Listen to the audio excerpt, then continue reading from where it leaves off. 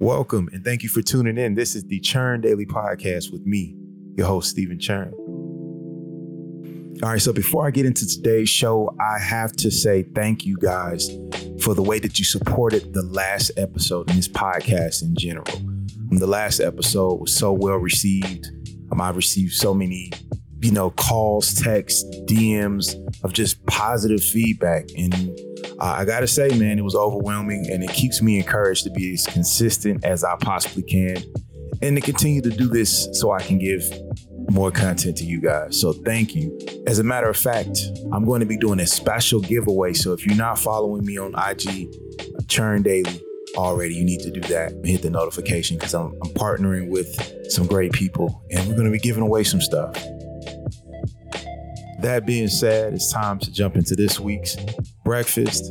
And I wanted to start by asking you a question. Like, have you ever experienced an overwhelming abundance of thoughts when you start to focus on something that's bugging you? Like something that's worrying you, something like it can be something as general as the direction of your life, or you start focusing in on just something that doesn't make you feel good.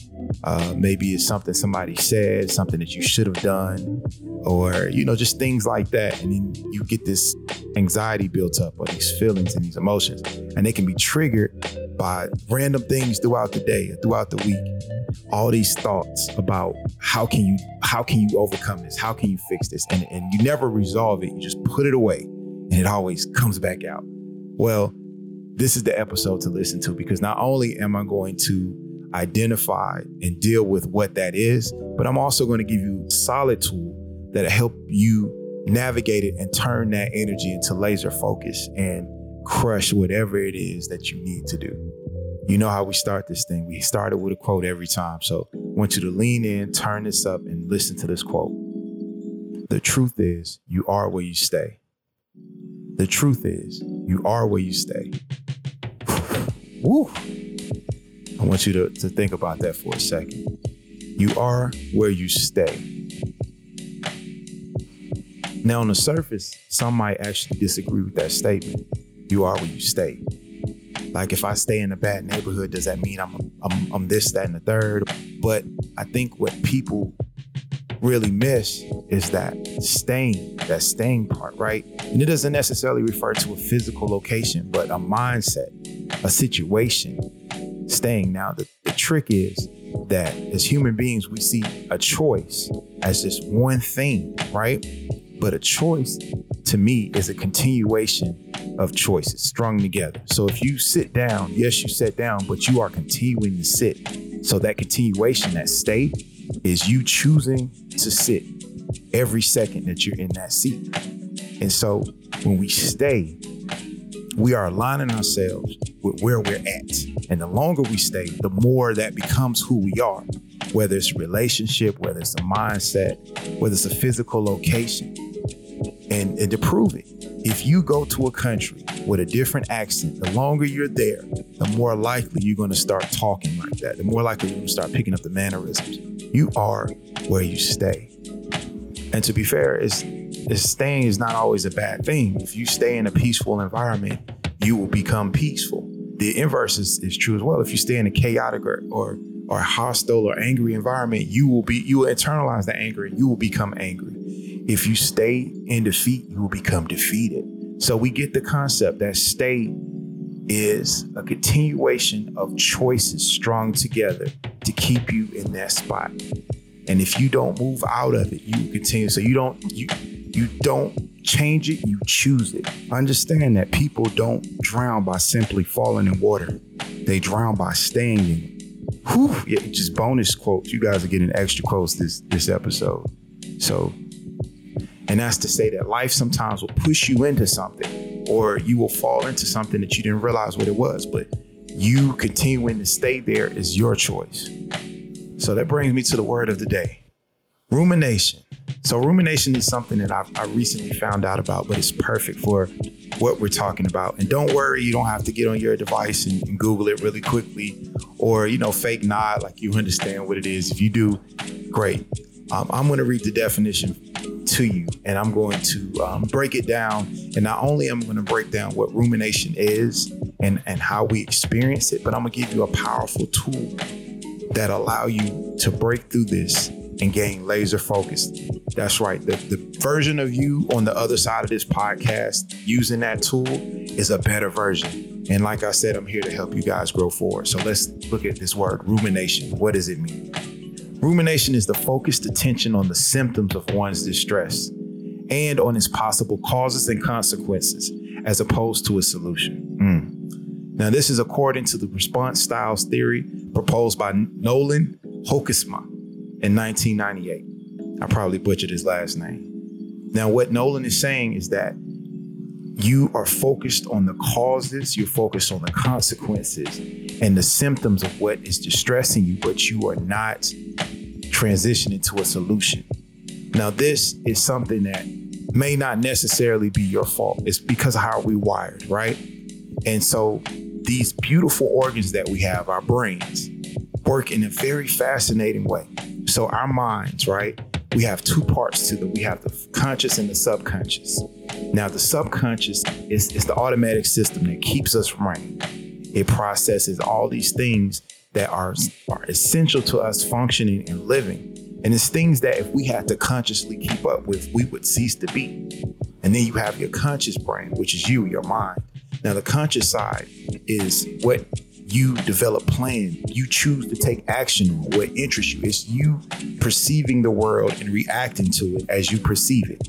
And it's something that you can assign focus to and to take focus away from. It's something that you can be passionate about. You get to assign these levels of energy and focus to whatever, because it's you, it's your brain. You come up with these ideas and these solutions. Now, the issue happens when our subconscious, which is a problem solver, which is a fixer, registers something that it can't necessarily reconcile. So whenever somebody or something violates one of your values, or something bugs you, or something happens and you're not able to reconcile it, your subconscious takes that task on because it sees that it's bothering you and it's causing an impedance in how you function. And so it'll start running scenarios about it. So you find yourself thinking about the thing and you're using your imagination to kind of work a way out. Like, it should have went like this, or I wish I would have said this, so I could probably do this, but this will happen. That's your subconscious trying to run scenarios and reconcile what you're thinking about, what you're worrying about. But because your subconscious is not your mind, it's not your conscious mind, it can't find a direct solution, right?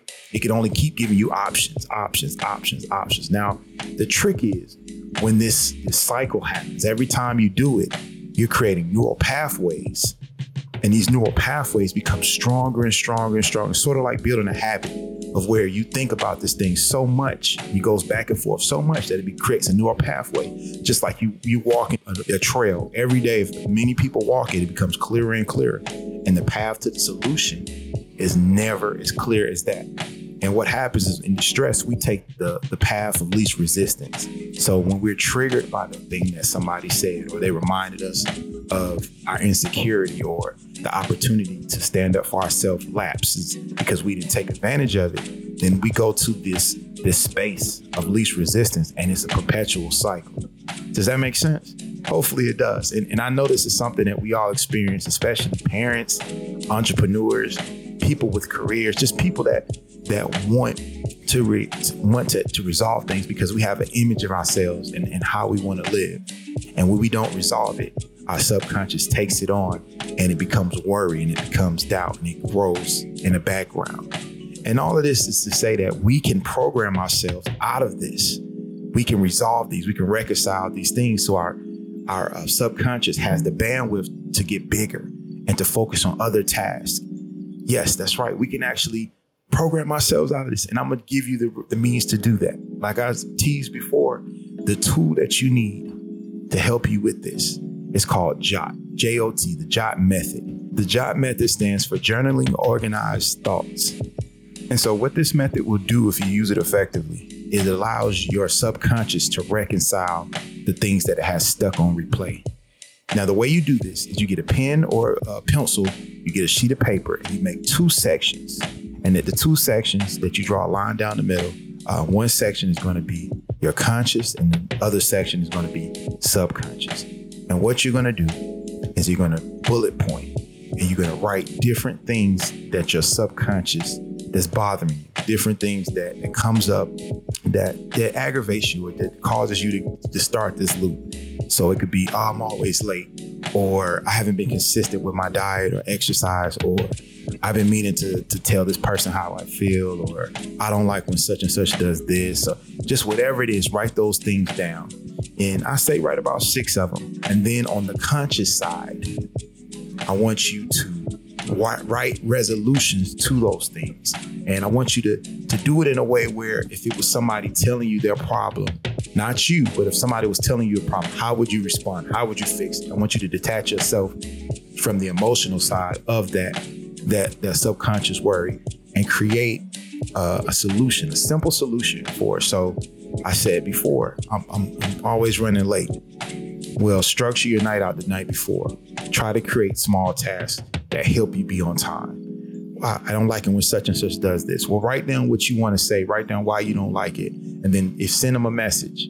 Start the conversation. I haven't been successful with my diet. I haven't been successful with my exercise. Well, join groups. Get encouragement. Go with your friend. Create easy routes for you to win in your diet. You know, just create these conscious solutions to it, and you treat it like it's not you and it's like your little brother or somebody that you care about. And once you start doing that, that gives your subconscious practical solutions, and it can stop running those scenarios in your mind, and you won't feel as overwhelmed with those thoughts and those symptoms and those consequences that you dwell on, and they go away and they come back, right? So, as you guessed it, I want you to try out the JOT method. That's going to be your leftovers, and see how it helps you, see how it affects you, see how it relieves your stress down. Because your subconscious is not eating up bandwidth in your brain trying to resolve issues, because you're going to resolve them. And your subconscious can go back to processing other things, right? So as always, thank you for tuning in. This is the Churn Daily Podcast with me, your host, Stephen Churn. And until next episode, continue to grow forward.